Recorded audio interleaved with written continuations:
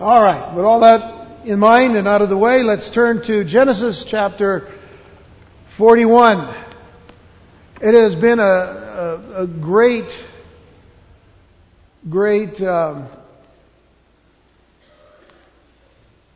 opportunity for us as we've been studying the life of Joseph, the son of Jacob, and specifically his life. What we've seen since chapter 37, we've seen a lot of connections to Jesus because Joseph is a type of Jesus Christ.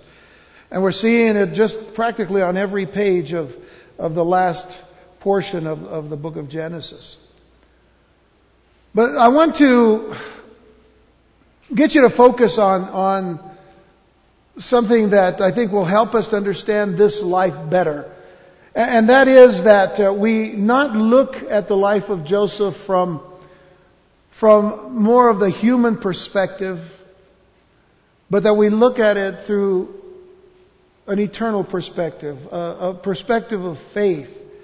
If you will, that we will look at it from God's perspective. How God wants us to see things. This is how we're to deal with life. This is really how we're to deal with the struggles of life and the trials that we go through. The Lord never said that we wouldn't go through trials. As a matter of fact, He said that we would go through trials, especially as believers in Jesus Christ. But all along, He said and He promised that He would be with us through those trials.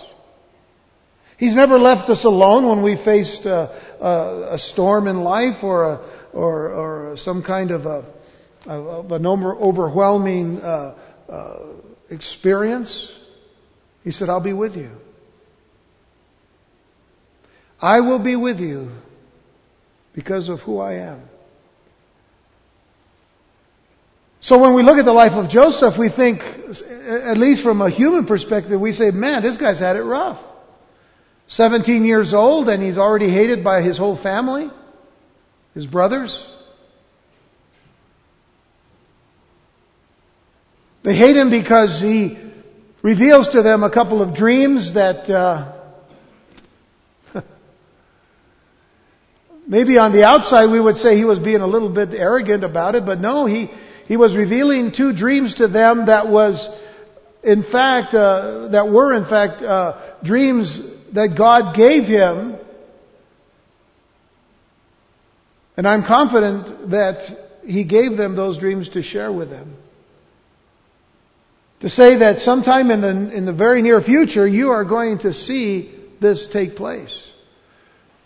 Where as a family, you're going to come and bow before Joseph.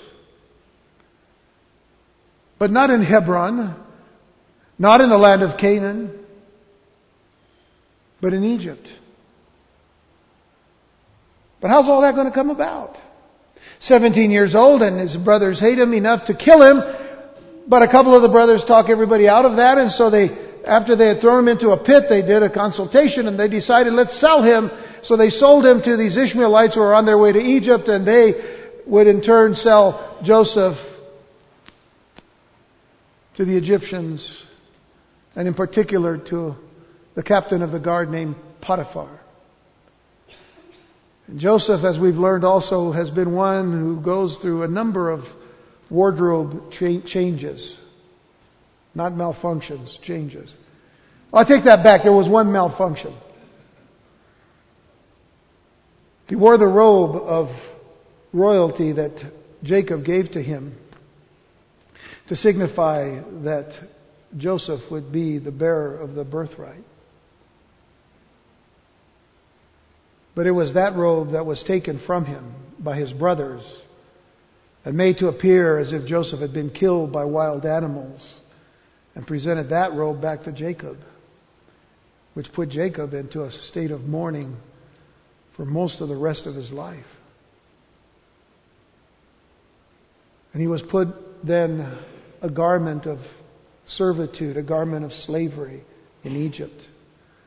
And though God was with him and God protected him and God actually showed him favor, nonetheless, there was a wardrobe malfunction with Potiphar's wife, the adulterous woman who decided that, she was going to get Joseph. She held on to his garment. He ran. Therefore, he was garmentless and arrested that way and placed into prison. He would then take on the garment of a prisoner. And that's what we've seen Joseph in until this chapter, which we actually won't get to the next change of wardrobe until later. But nonetheless, again, it brings us back to this issue of perspective. Are we looking at things from our perspective, or from man's perspective, or from the perspective of flesh, or what about from God's perspective? Because again, we would look at the life of Joseph and say, man, what a rough life he's lived. Going through all of those things. Yet if we looked at it from God's perspective, we realize God has been with him all along, never left him. In fact, he's used him. In spite of the problems, in spite of the trials, in spite of the near-death experiences he's had. Not just by his brothers. He should have been killed for what he was accused of in Egypt. But instead, he was put into a prison. 13 years. From pit to prison. But today, he will end up in a palace. We look at verses 1 through 8 to begin with today. Then it came to pass at the end of 2 full years that Pharaoh had a dream. Do you kind of see God's hand in this? I forgot to mention to you that when we look at things from God's perspective, we can see God's hand in everything that takes place in this special life of Joseph. Joseph has been associated now with dreams from the very beginning, hasn't he? The dreams he gave to his brothers, and then when he goes into prison, he has these two guys, a butler and a baker, that come to him and they say, we have dreams, can you interpret them? And he interprets them for these two guys. And so now we find that Pharaoh, after the 2 years of him being in this prison, Pharaoh has a dream. You see God's hand in it. Okay, that means you're looking at it now from God's perspective. Alright, I was just checking. Pharaoh had a dream, and behold, he stood by the river. That has to be the river Nile, of course. The most prominent river in the land of Egypt. And suddenly there came up out of the river 7 cows, fine looking and fat. And they fed in the meadow. And then behold, 7 other cows came up after them out of the river, ugly and gaunt, which means they were ugly and thin. And they stood by the other cows on the bank of the river. And the ugly and the gaunt cows ate up the 7 fine-looking and fat cows. And so Pharaoh awoke. I think I would have awoken up too. After that kind of a dream. Makes me wonder if Pharaoh may have gone to Pizza Hut that night. Because, you eat too much pizza and that spicy stuff, man, that makes you dream kind of weird stuff. Well, he slept and he dreamed a second time. And suddenly 7 heads of grain came up on one stalk, plump and good. Probably wheat. And then behold, 7 thin heads, blighted by the east wind, sprang up after them. And the 7 thin heads devoured the 7 plump and full heads. So Pharaoh awoke, and indeed it was a dream. Now it came to pass in the morning that his spirit was troubled. And he sent and called for all the magicians of Egypt and all its wise men. Pharaoh was troubled by this dream. And it brings us back to that thought that we talked about the last couple of weeks. That, dreams in that day and in that culture and in that time were very significant to their religious life. They felt, the people of that time felt that these dreams had some connection to their future, some connection to what was going to happen in their lives. So they developed a system whereby they could have people at their disposal, especially people like pharaohs and kings and all. But they could have people at their disposal that could tell them what these dreams meant. Magicians, interpreters of dreams. But of course, if you didn't help the situation and you told something to a king or a pharaoh about the dream and it didn't come to pass, you might lose your head. So you had to be kind of careful. Because you see, it troubled him. So he calls for the people he depends upon to tell them what this dream may signify. And Pharaoh told him his dreams, but there was no one who could interpret them for Pharaoh. Now, to some extent, all of these magicians and dreamers of dreams or interpreters of dreams are probably in jeopardy because they don't have an answer. But it was better not to have an answer than to give an answer that wasn't going to come to pass. So everybody now is in fear in this particular chapter and at this particular place. All right, we begin with that. But one reason, and this is kind of to tie into what we began with our little introduction earlier. One reason so many people struggle in life, and that would include believers in Jesus Christ too, is that we focus on things so much from our own finite perspective and disregard God's infinite perspective. Now the Word of God is very clear about God's plans toward us. Although it's not so clear about the specifics. I mean, we all want the specifics. We want the details, Lord.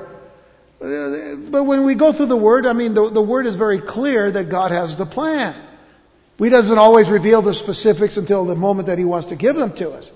And since we all have different and distinctive specific issues, it's not, those aren't always clear. But here's the thing. There is a plan. And God's plans are always better than ours. For us. In fact, think about this. Proverbs 16 verse 9. It says, a man's heart plans his way, but the Lord directs his steps. Now, it's always better to look at this particular verse as coming from this perspective that those who understand this do so because they believe in God and they believe God's Word. Which doesn't negate the very fact that most of us make plans.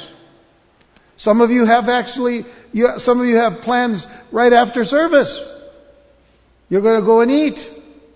You made plans. You're thinking about it right now. Would you not think about it too much? Because when I see your lips smacking, it makes me wonder what you're thinking about. Alright, so here's the thing. A man's heart plans his way, but the Lord directs his steps. Which lets us know that if we bring our plans to the Lord, we are not to bring them so that the Lord will bless our plans as much as the Lord will instill His plans and direct us His way. Because if you're like me, we can come up with plan A and then think that if plan A doesn't work, we're going to come up with plan B. And then we're going to have a plan C just in case plan B doesn't work. Right? As a matter of fact, Proverbs 19 verse 21 says there are many plans in a man's heart. Because we're always planning. But, nevertheless, the Lord's counsel, that will stand. And again, as believers, we can bring our plans before the Lord and just say, Lord, this would be wonderful. This would be nice. In fact, we all grow up with plans, right? Maybe when we were 5 years old, we said, I want to be a fireman. I want to be a policeman. I want to be a baseball player. I want to be this. I want to be that. Later on, you discover that there are many other things in just those areas. Sometimes you hold on to that plan. Sometimes you make others. But we're constantly planning. We're being told to plan. You got to have a certain financial plan for the rest of your life and your future, and you need to have a kind of an end of a life plan. Come and we'll kind of set things up so that if something does happen to you, we'll take care of this. So there's we're always involved with plans. Yet the Lord's counsel, that's what stands. Always the Lord's counsel. So these are encouraging us that if we have plans, we bring them to the Lord, no matter what it is, because His counsel stands. And He will direct our steps. Now, why do I bring this up? Because in Joseph's case, we don't really see him making any plans. I have yet to see that Joseph has made any plan whatsoever in his life, other than the fact that he told his brothers his dreams, and that he asked the butler if he would remember him when he would go back to the Pharaoh's court. But that wasn't much of a plan. That was just a request. He was still a prisoner. We see nothing of Him making plans, but what we do see is God's hand of providence and God's sovereign hand in the plans that He has for Joseph. And I love the sovereignty of God. And let me just let you know that the sovereignty of God is so wonderful and so special. Because what the sovereignty of God is about is that God is indeed in control of all things for all of us who are believers in Jesus Christ. Even those who don't know the Lord sometimes fall into the fact that He uses them in His plans. We see that throughout all of the Scriptures. But simply speaking, His sovereignty is that He is in control of all things. And secondly, He cares about every one of your lives. That's how sovereign God is. He controls and He cares. He cares about you. You see, we see God's hand in the plans that He has for Joseph. What we do see is that Joseph, in spite of the difficulty that he's had to face, has trusted his God to accomplish and to fulfill His ministry as the Lord allows it to unfold, all the while appreciating the Lord's presence, whether it was in the pit or whether it was in prison. And in spite of the butler forgetting about Joseph for 2 years of his life in prison, he served the Lord faithfully. And that because he had a relationship and a fellowship and a communion with God. Because the Scripture tells us clearly, God was with Joseph. And the implication was they had communion. What we've seen so far is Joseph serving the Lord faithfully even when things have gone south. Which is just an expression that says things are just going downhill from the human perspective. God's timing, you see, is always perfect to fulfill His perfect plan. I want to say that again, just in case you want to write it down. God's timing is always perfect to fulfill His perfect plan. Any earlier, and things would not have worked out for Joseph. You see how in control God is? In His perfection, every minute is detailed in God's plan. We may not know it, but that's what's happening. At the appointed time, Pharaoh had his 2 dreams. Isn't that God's hand? At the very appointed time, where is Joseph? He's not in Hebron. He's not in the land of Canaan. He's not out looking for his brothers. This is 13 years later, and he is in prison in Egypt. How did he get there? What a coincidence! Or was it God's plan? Was it God's plan? In the first dream, now, as Pharaoh has it, 7 fat cows came out of the Nile and grazed along the banks. The 7 skinny, emaciated cows came up and ate the 7 fat cows. And after Pharaoh woke up, he went back to sleep and dreamed another dream. And this time, 7 thin heads of grain devoured 7 plump heads of grain. And once again, Pharaoh woke up. At this point, he would have had to have called his new chief baker and see what he was putting in the meal that evening, But Pharaoh knew that these were not normal dreams. These were not normal dreams. Verse 8, as a matter of fact, tells us that he was troubled because the dreams meant something to him, but he didn't know what.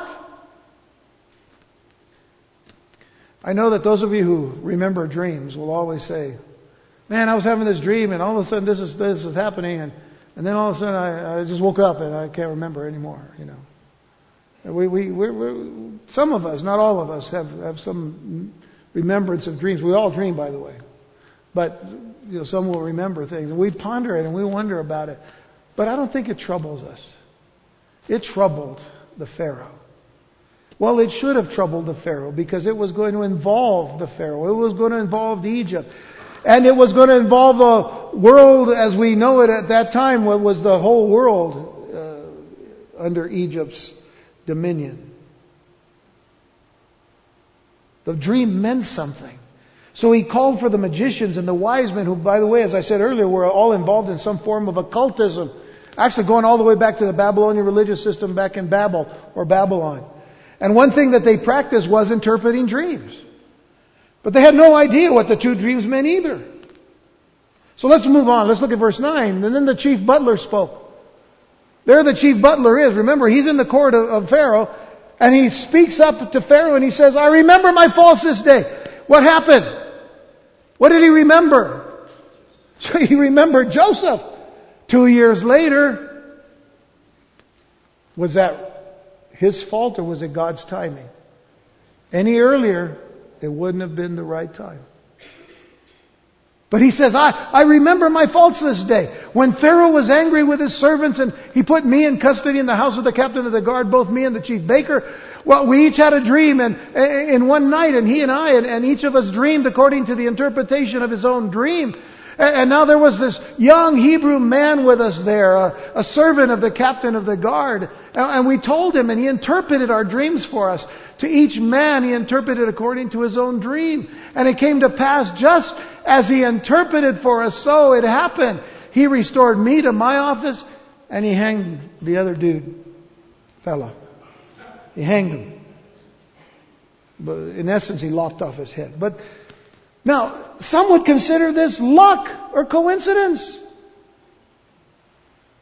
Well, sometimes we don't understand what we're saying. I think a lot of times we just say, oh, I was lucky, or good luck to you, I don't like the word luck. I don't use it often except one time when I say we're going to have a potluck. If it involves food, I can use it, Other than that, I don't use the word luck because I don't believe in luck. Because there's nothing about luck. Luck is just chance. And what's chance? See, if you believe in chance, then you believe in anything. But if you believe in God, you believe in a God who can control all things. You may not understand all things, but you know a God that does understand all things and controls all things. So some would consider this luck, or coincidence. Finally he remembers whatever. That the butler remembered Joseph and how he correctly interpreted the bakers and his dreams 2 years earlier. But I'm here to tell you it wasn't luck. Because with God there are no coincidences. Remember that. With God there are no coincidences. With God there are no lucky occurrences. This was the plan of God and His timing, and things were now coming to pass. At the exact time it needed to come to pass, at the exact moment that Joseph needed to be where he was. And remember this, no matter what you're going through, God is working and He is aware of your situation. Nothing escapes His eyes. Never think that you are by yourself, and if you're in a terrible situation, whether of your own making or not, God is there with you. He said He would be there. You have to take your eyes off of the situation and put them on the Lord. But nothing escapes His eyes. As a matter of fact, here's a reason why nothing escapes His eyes. If you turn to Matthew chapter 10, verses 29 through 31, listen to what Jesus said. He said, "Are not 2 sparrows sold for a copper coin?" Now, what that little question tells us is that, first of all, sparrows did not have very much value at all.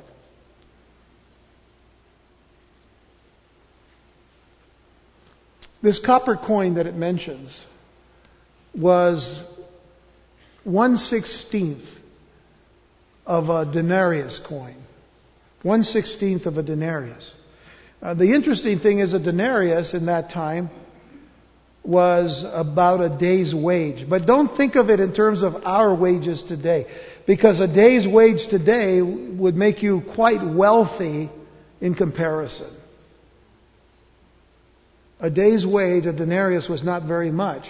So can you imagine just a 16th of that denarius? And Jesus said, "Are not 2 sparrows sold for a copper coin?" In other words, it's a 2-for-1 sale in a sense, They're not very valuable, sparrows. But notice what He says about them. He says, "And not one of them falls to the ground apart from your Father's will." Not one of them. As valueless as they may be to our Father, He sees them fall. Which means He cares about even that little sparrow. But then He goes on to say this. But the very hairs of your head are all numbered. Some of us, can thank the Lord for that. He doesn't have to count too much. All you shiny guys out there. But everyone is counted because God cares about you. And He knows about you. Then He says, do not fear, therefore. There's no reason to fear. There's no reason to be anxious or to worry about things in this life. Do not fear, therefore.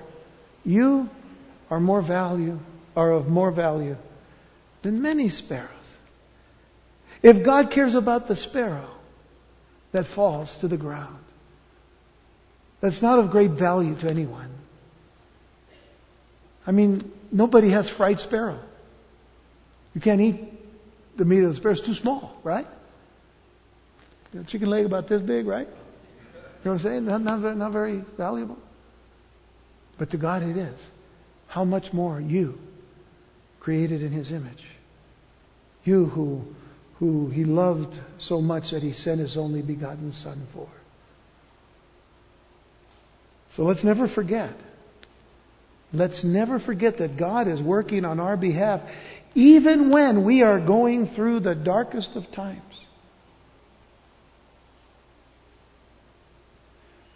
Now we arrive at verse 14 of our text, and it says that Pharaoh sent and called Joseph, and they brought him quickly out of the dungeon. Do you see God's hand in this? Do you see God's sovereign hand here now? Are we looking at it from His perspective? They're bringing Joseph before Pharaoh.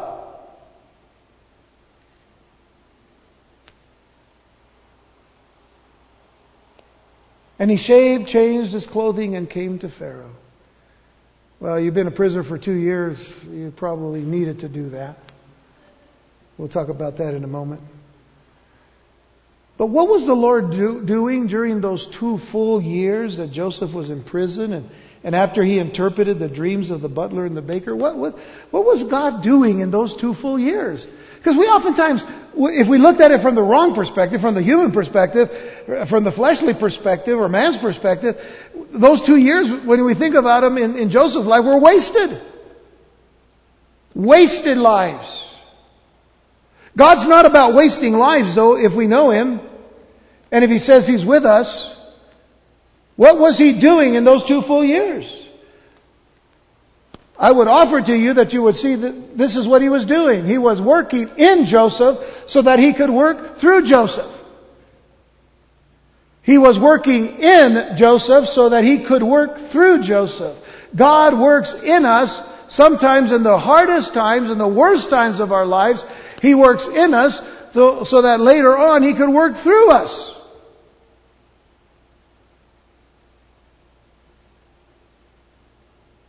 He was building His character. God was building His character into the very character of His servant Joseph. And just as we are told in the New Testament that we are being built up in the love of Jesus Christ, and we are being built up in the image of Christ, so God was building Joseph up more and more into the image that would represent Christ before the world, especially before Pharaoh. Now, if you'll turn with me to Philippians chapter 3, verses 17 through 21, Philippians in the New Testament, Philippians chapter 3, verse 17, listen to the words of the Apostle Paul when he says there in Philippians 3, verse 17, first of all, he says, "Brethren, join in following my example, and note those who so walk as you have us for a pattern." Speaking of the apostles and the disciples of Jesus. He says, you can follow our example because we are following Christ. If we follow Christ, we are going to follow His example. In life, We're going to take His Word. We're going to take it seriously. We're going to take it so seriously that we want to live out the life of Jesus in the love of God and in the joy that God gives us to live our lives in. He says, join me in following my example and note those who so walk as you have us for a pattern. There's a reason why he says that, because in the next verse he says, for many walk, of whom I have told you often, and now tell you even weeping that they are the enemies of the cross of Christ. Now we would immediately think that he's talking about people who are opposed to the cross of Christ, who reject the cross of Jesus and reject the salvation of Jesus Christ and reject God and reject God's Word. And while that is included in this thought, you also have to realize that he is talking about those who profess to be Christians but are indeed enemies of the cross. That's very possible. And it happens today. And I'll talk about it in a moment. He says, for many walk, of whom I have told you often and now tell you even weeping, that they are the enemies of the cross of Christ, whose end is destruction, whose God is their belly. In other words, whatever they do only for themselves, and whose glory is in their shame. They glory in the things that they do that are shameful in the presence of God. Because, and here's what he sets as the precedent, who set their mind on earthly things. They have set their minds on earthly things. That is certainly people who don't go to church, or, they don't care to know Jesus. They don't want to hear the name. They would rather that all Christians just go away. Well, let me inform them that's going to happen soon. Christians are going to go away because Jesus is coming for them. But here's the thing. They set their mind on earthly things. The word set there has an interesting connotation because it has to do with something that sets almost permanently. In other words, like cement or glue or something of that nature. They set their mind on it and then all of a sudden just becomes cemented to it. That's why John says in his first letter, 1 John chapter 4, he says, do not love the world or the things in the world. They set their mind on earthly things. Look at verse 20. For our citizenship, the contrast to that kind of living, our citizenship is in heaven, from which we also eagerly wait for the Savior, the Lord Jesus Christ. Our citizenship, once we came to Jesus Christ, once we received the gospel of Jesus and received Jesus as our Lord and Savior, once we accepted the truth about the gospel of Jesus Christ, we became citizens of heaven. Some of us may have American passports or U.S. passports, or some of us might even have Mexican passports. So I know some people that have both because they're dual citizens. But here's the thing. All of those passports mean nothing when it comes to eternity. Our citizenship is in heaven. And we are waiting from heaven the Lord Jesus Christ. And that should be what is said in our hearts and in our minds. And because of that, that's why we live and follow the example of Christ and those who follow the example of Jesus as well. Our citizenship is in heaven, from which we also eagerly wait the Savior, the Lord Jesus Christ, who will, and if you get anything, get this from this passage, who will transform our lowly body, that it may be conformed to His glorious body, according to the working. If you underline anything in this verse, underline the word according to the working, by which He is able even to subdue all things to Himself. God is working in your life and in mine. He's working daily in us. That He will work through us. He works in us that He could work through us. But one thing that we have to remember, as much as the Lord is working in us, the enemy also is working to deceive us. And he's very good at this. In fact, Paul warns us of this in 2 Corinthians 11 verses 13 through 15. He says, for such are apostles, deceitful workers, transforming themselves into apostles of Christ. I get so frustrated sometimes when I turn on the TV and I watch people that are, claiming to be apostles or, evangelists and preaching messages that involve just the prosperity thing about, having everything and you can have it all. But they just want you to have it all so they can get half of it from you. If they get half of it from everybody, then they become pretty wealthy themselves. Scandalous though, as it is. They use the name of Jesus. They sometimes carry Bibles. I hardly ever see some of them open the Bible. And if they do, they always open it to the same passages and disregard all the ones that they should be watching and looking at anyway. And their God becomes their belly because all they are doing is trying to get off from others what will bless them. So he says, for such are false apostles, deceitful workers, transforming themselves into apostles of Christ. And no wonder, for Satan himself transforms himself into an angel of light. And therefore it is no great thing if his ministers also transform themselves into ministers of righteousness, whose end will be according to their works. They've got to come into them because it's according to their works. Yes, God is working in us. God is transforming us into the image of Jesus Christ. But I want you to be aware of one thing.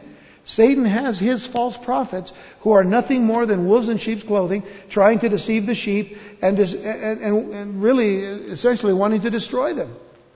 So how are we then to know these false prophets? How are we to know them? Well, I want you to go to Matthew chapter 7.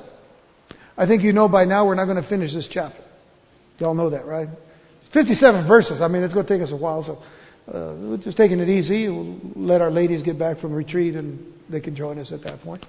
So not to worry. I just want to take time to focus on some of these issues. Look at Matthew 7, verses 15 through 20. Beware of false prophets. Now these are the words of Jesus. Jesus is speaking. This is still part of the Sermon on the Mount. And Jesus said, beware of false prophets who come to you in sheep's clothing, but inwardly they are ravenous wolves. Now, early on in this chapter, if you look up at the beginning of this chapter, you read that one verse that everybody in the world knows, right? Judge not, lest ye be judged, right? Do you see that? Is that there? Is that in verse 1? Judge not, lest you be judged. And everybody knows that. It's amazing how many unbelievers really, if they quote any scripture at all, they quote that one. Matthew 7:1. Judge not, lest you be judged. But see, what Jesus was talking about there was, look, don't put a standard out that people can't, that even you can't measure up to. And then don't judge them because they don't measure up to it either. Look carefully at that passage. See? But then later on he says, but there is something that you can judge. And that's what he's saying here. Beware of false prophets who come to you in sheep's clothing, but inwardly they're ravenous wolves. You will know them by their fruits. You see, if you judge anything, you judge the fruit of people who say that they're sheep, or who say that they're shepherds, or who say that they're apostles, or who say that they're a bishop this, or the most high reverend that, or whatever. You'll know them by their fruits. Do men gather grapes from thorn bushes or figs from thistles? Of course the answer is no. Even so, every good tree bears good fruit, but a bad tree bears bad fruit. A good tree cannot bear bad fruit, nor can a bad tree bear good fruit. Every tree that does not bear good fruit is cut down and thrown into the fire. The analogy here is very clear. That those who are false apostles, false prophets, false teachers, and even false Christs will be judged for their deception.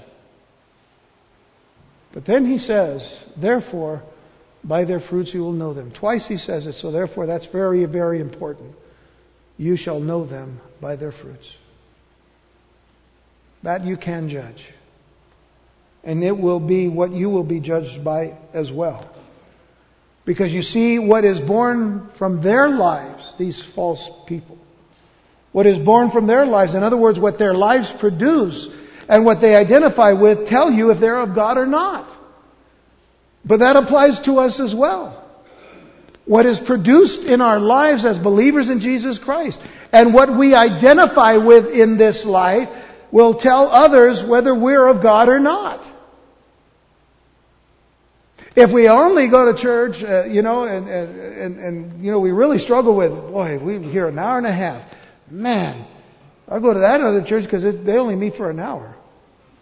What does that tell you? But then the rest of the week you're identifying in the world, you're identifying with one thing or another that belongs to the world, and you put the Bible aside, you only open it maybe when you go to church, whatever.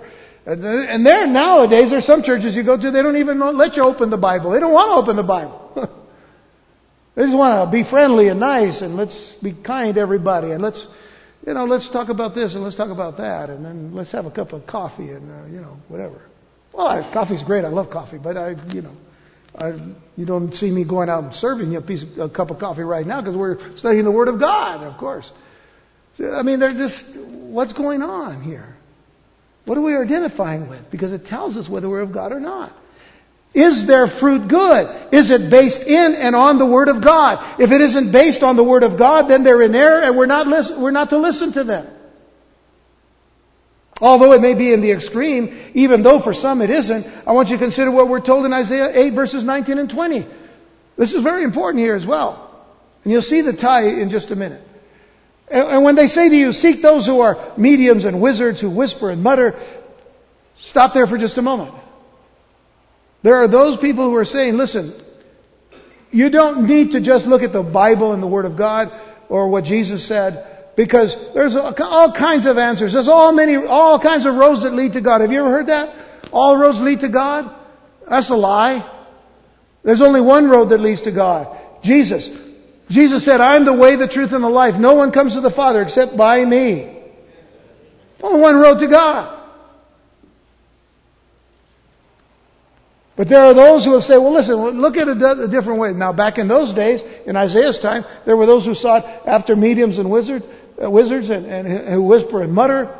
And they were leading astray the children of Israel. They were leading astray the people that were to know the Word of God. They said, when they say to you, seek those mediums and wizards who whisper and mutter, then you notice it says, should not a people seek their God? Shouldn't you, as a believer in Jesus Christ, seek Jesus and Him alone and His Word? And then it goes on to say, should they seek the dead on behalf of the living? And that, of course, goes to all the people who, have lost someone, and they say, well, I need to speak to myself, my grandfather or grandmother or whatever. I just need, so they'll call up on something that's occultic to do that. And he says, should we seek the dead on behalf of the living? By the way, think about this also. If you don't know the Lord, you're dead already. So why seek people who are dead? Because they're not in Christ. Seek the Lord. Now, I love the next verse. It says, to the law and to the testimony. I love that. That's just like if somebody says, listen to what the Word of God says. To the law. If somebody says something, go to the law. In other words, go to the Word of God. Go to the testimony of Jesus Christ. Go to the law and the testimony. If they do not speak according to this Word, it is because there is no light in them. So let's stay aware. Let's stay diligent. Let's stay vigilant. All right, we got to get back to Joseph here. So now we're told in our text that Joseph could not come before Pharaoh without getting cleaned up and shaved. And you'd expect, a prisoner of his time to certainly be disheveled and unkempt, scruffy and stinky to say the least. 2 years in a prison. Wow. So they cleaned him up. But actually in those days the Egyptian men did not wear beards and hair like the Hebrews did. They liked beards and long hair, and the Egyptians were very clean. They shaved all their hair. Remember Yul Brynner, Ten Commandments kind of thing. Well, it was especially done by the royal family, Pharaoh and his royalty, because they were considered gods after all. But it's interesting that Joseph now for the third time in 13 years would be preparing to change his garments once again. His wardrobe was going to change again. Soon to be wearing the garment of a ruler in Egypt. But I don't want to get ahead of ourselves. So if you will, look at verses 15 and 16. And Pharaoh said to Joseph, I have had a dream, and there is no one who can interpret it. But I have heard it said of you that you can understand a dream to interpret it. So Joseph answered Pharaoh, saying, I want you to notice very clearly what Joseph says. It is not in me. In other words, it's not me. It is not in me. God will give Pharaoh the answer of peace. God, my God, the God of Abraham, Isaac, and Jacob, my God, the God of the Hebrew children, my God will give you, Pharaoh, an answer of peace. In other words, an answer that will comfort you from your dream. I want you to take notice that once again, Joseph points people to the Lord, and this time, even Pharaoh. He could have taken the glory. Joseph could have taken the glory like some people like to take the glory for the things that God does. And Pharaoh was ready to give it to him. But instead he gave the glory to God. He gave the glory to his God. Not Pharaoh's God or any other Egyptian God. God alone can interpret dreams simply because He's the one, in this particular case, who gives them. God gave the dreams to Joseph. God even gave the dreams to the butler and the baker so that Joseph could interpret them and set him up ready to be the interpreter of dreams for Pharaoh.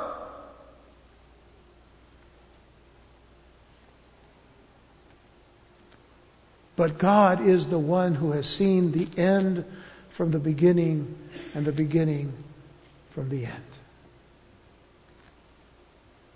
And Joseph knew that. It's not in me. I'm just flesh. But my God will answer you. And I'll tell you what God says. Now, the issue between false prophets, what we were talking about earlier, and dreams is a significant connection in our study because of a law that would be stated many years later by Moses in Deuteronomy chapter 13. And I want you to go there. Deuteronomy 13 verses 1 through 4. Because it says there, if there arises among you a prophet or a dreamer of dreams, or an interpreter of dreams, as it were, but a dreamer of dreams, as they were called, and he gives you a sign or a wonder, something happens from the interpretation or from the prophecy given. In other words, this prophet, for a change, says something that actually comes to pass. And the sign or the wonder comes to pass of which he spoke to you, saying, let's go after other gods. In other words, it really wasn't through the God of Abraham or the God of Isaac or Jacob. It wasn't the one true God. It was saying, let's go after other gods which you have not known and let us serve them. In other words, I just want you to know that there's another way of getting what you want or what you need. It's not really just what Jesus says. Again, it's coming back to the way of the world today infiltrating the church and saying, listen, we need to open ourselves up to other ways of seeing God's blessings. But it's not really just Jesus or His Word and whatnot. Then it says, you shall not listen to the words of that prophet or that dreamer of dreams, for the Lord your God is testing you to know whether you love the Lord your God with all your heart and with all your soul. God is testing us. God is allowing this to try our hearts as to whether we love Him or not. As to whether we are going to follow what His Word says in all things, or begin to lean in the direction of other ways or other gods. And he goes on and he says, you shall walk after the Lord your God and fear Him and keep His commandments and obey His voice, and you shall serve Him and hold fast to Him. In other words, you walk after God and fear Him and keep His Word. Keep His Word. The Word of God. If you understand the fullness of what the Word of God is, it is God's commandments, it is His statutes, it is His laws. And there's a number of other words that can be applied, but nonetheless it is still all God's Word. God gave a word in the garden. What was that word? One commandment given to Adam and Eve. What was it? Do not eat of the fruit of the tree of the knowledge of good and evil, because on the day that you eat of it thereof you shall surely die. One commandment. And they broke it. In the garden there was the Word of God, and the Word was, eat of all the rest of the garden to your heart's delight, but of this one tree do not. Testing to see whether you love God and you serve Him with all your heart.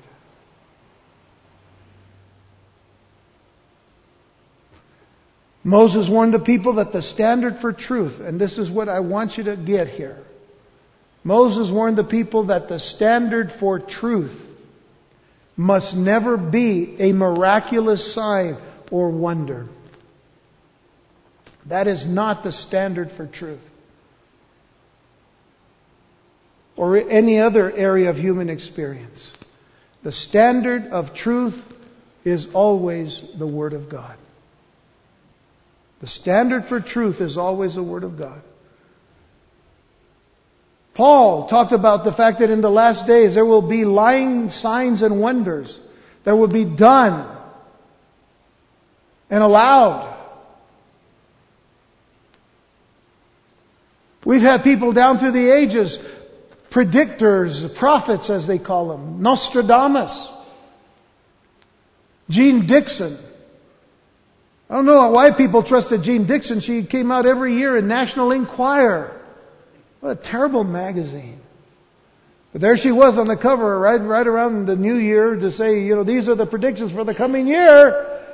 And most of the time she was wrong. Sometimes she got some things right. She was terrible. If it was in the days of Moses, man, they'd stone her.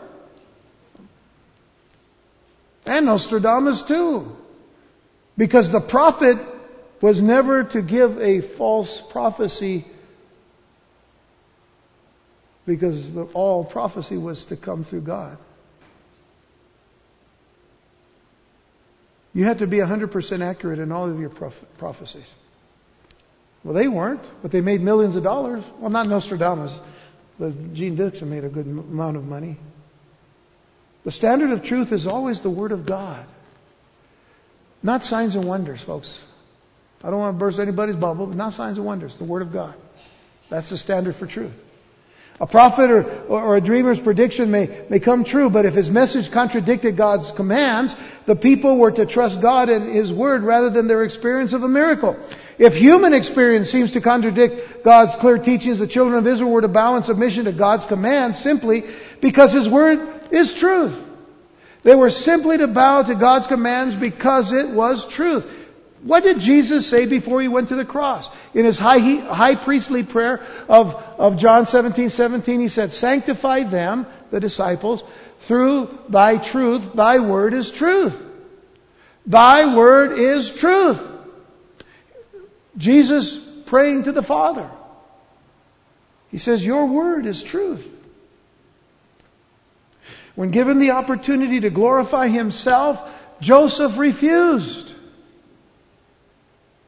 This is the difference between Joseph and all of the magicians and the wise men and the dreamer of dreams. He would not take the glory for himself. Instead, he took the opportunity to glorify God and God alone. We would all do well to give the Lord the glory for everything, both in the good and in the challenges, and in the struggles, and in the low places that we might find ourselves in. When you are struggling, are you giving God the glory that eventually He's going to give you what needs to be given to you to bring you out of that struggle or trial? Are you giving God the glory? We don't normally do that, see, because we focus on the human perspective. We're in trouble. But if I am in a position where I seem to be in trouble, but I know God is with me, then who's in trouble? Not me. God said, I'll be with you. And I'll get you through this storm. I'll get you through this trial. I'll get you through this fire. I'll get you through this flood. I'll bring you through. If the Lord has allowed something to happen in our lives, even through no fault of our own, then it is indeed going to turn out for the good to those who love Him and are called according to His name. That's Romans 8:28. And we'll hear that a lot in these last chapters of the book of Genesis, because we see it in the life of Joseph. For we know that God works all things for good. He works in us so that He can work through us, because He works all things for good to those who love Him, to those who are the called according to His purpose, His plan, what He has set for us. I want to leave you with two passages of Scripture very quickly here. Galatians 6 verses 13 and 14. It's about who we give glory to.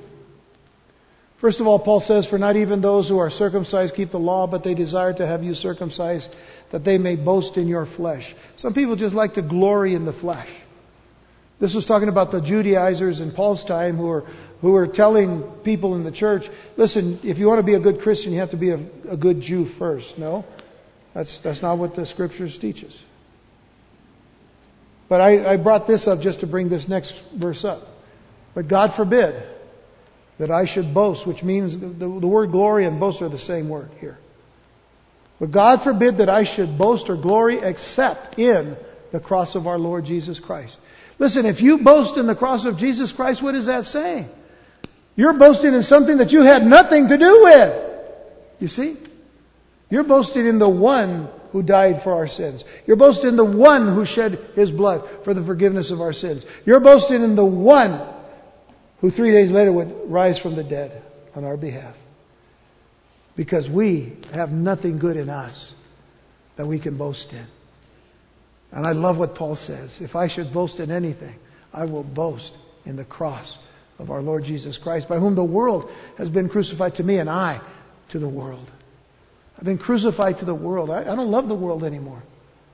I'm a citizen of heaven. And then I'll leave you with Psalm 50, verses 14 and 15. The psalmist says, offer to God thanksgiving and pay your vows to the Most High. Look at verse 15. Call upon me in the day of trouble. I will deliver you, and you shall glorify me. Call upon me in the day of trouble. It sounds like Joseph's life. Joseph was in trouble all the time, wasn't he? I mean, from the human perspective, he was in trouble all the time. Man, this guy just wasn't getting it right. From God's perspective, he was just right. But that relationship that Joseph had with God, because God was with Joseph, that relationship,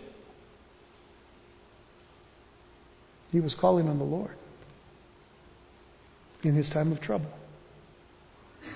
And he says, I will deliver you. The butler didn't deliver him. God delivered him. And let me say one other thing. You know, all those people that put advertisements that say we deliver, don't believe it. Only God delivers. And He delivers good. But then, see, after all of that, He says, and you shall glorify me. Because He alone is worthy of our glory. He alone is worthy of all praise. He alone is worthy of all worship. Because He has delivered us. And Joseph knew his hand, God's hand, was on him. Let's pray.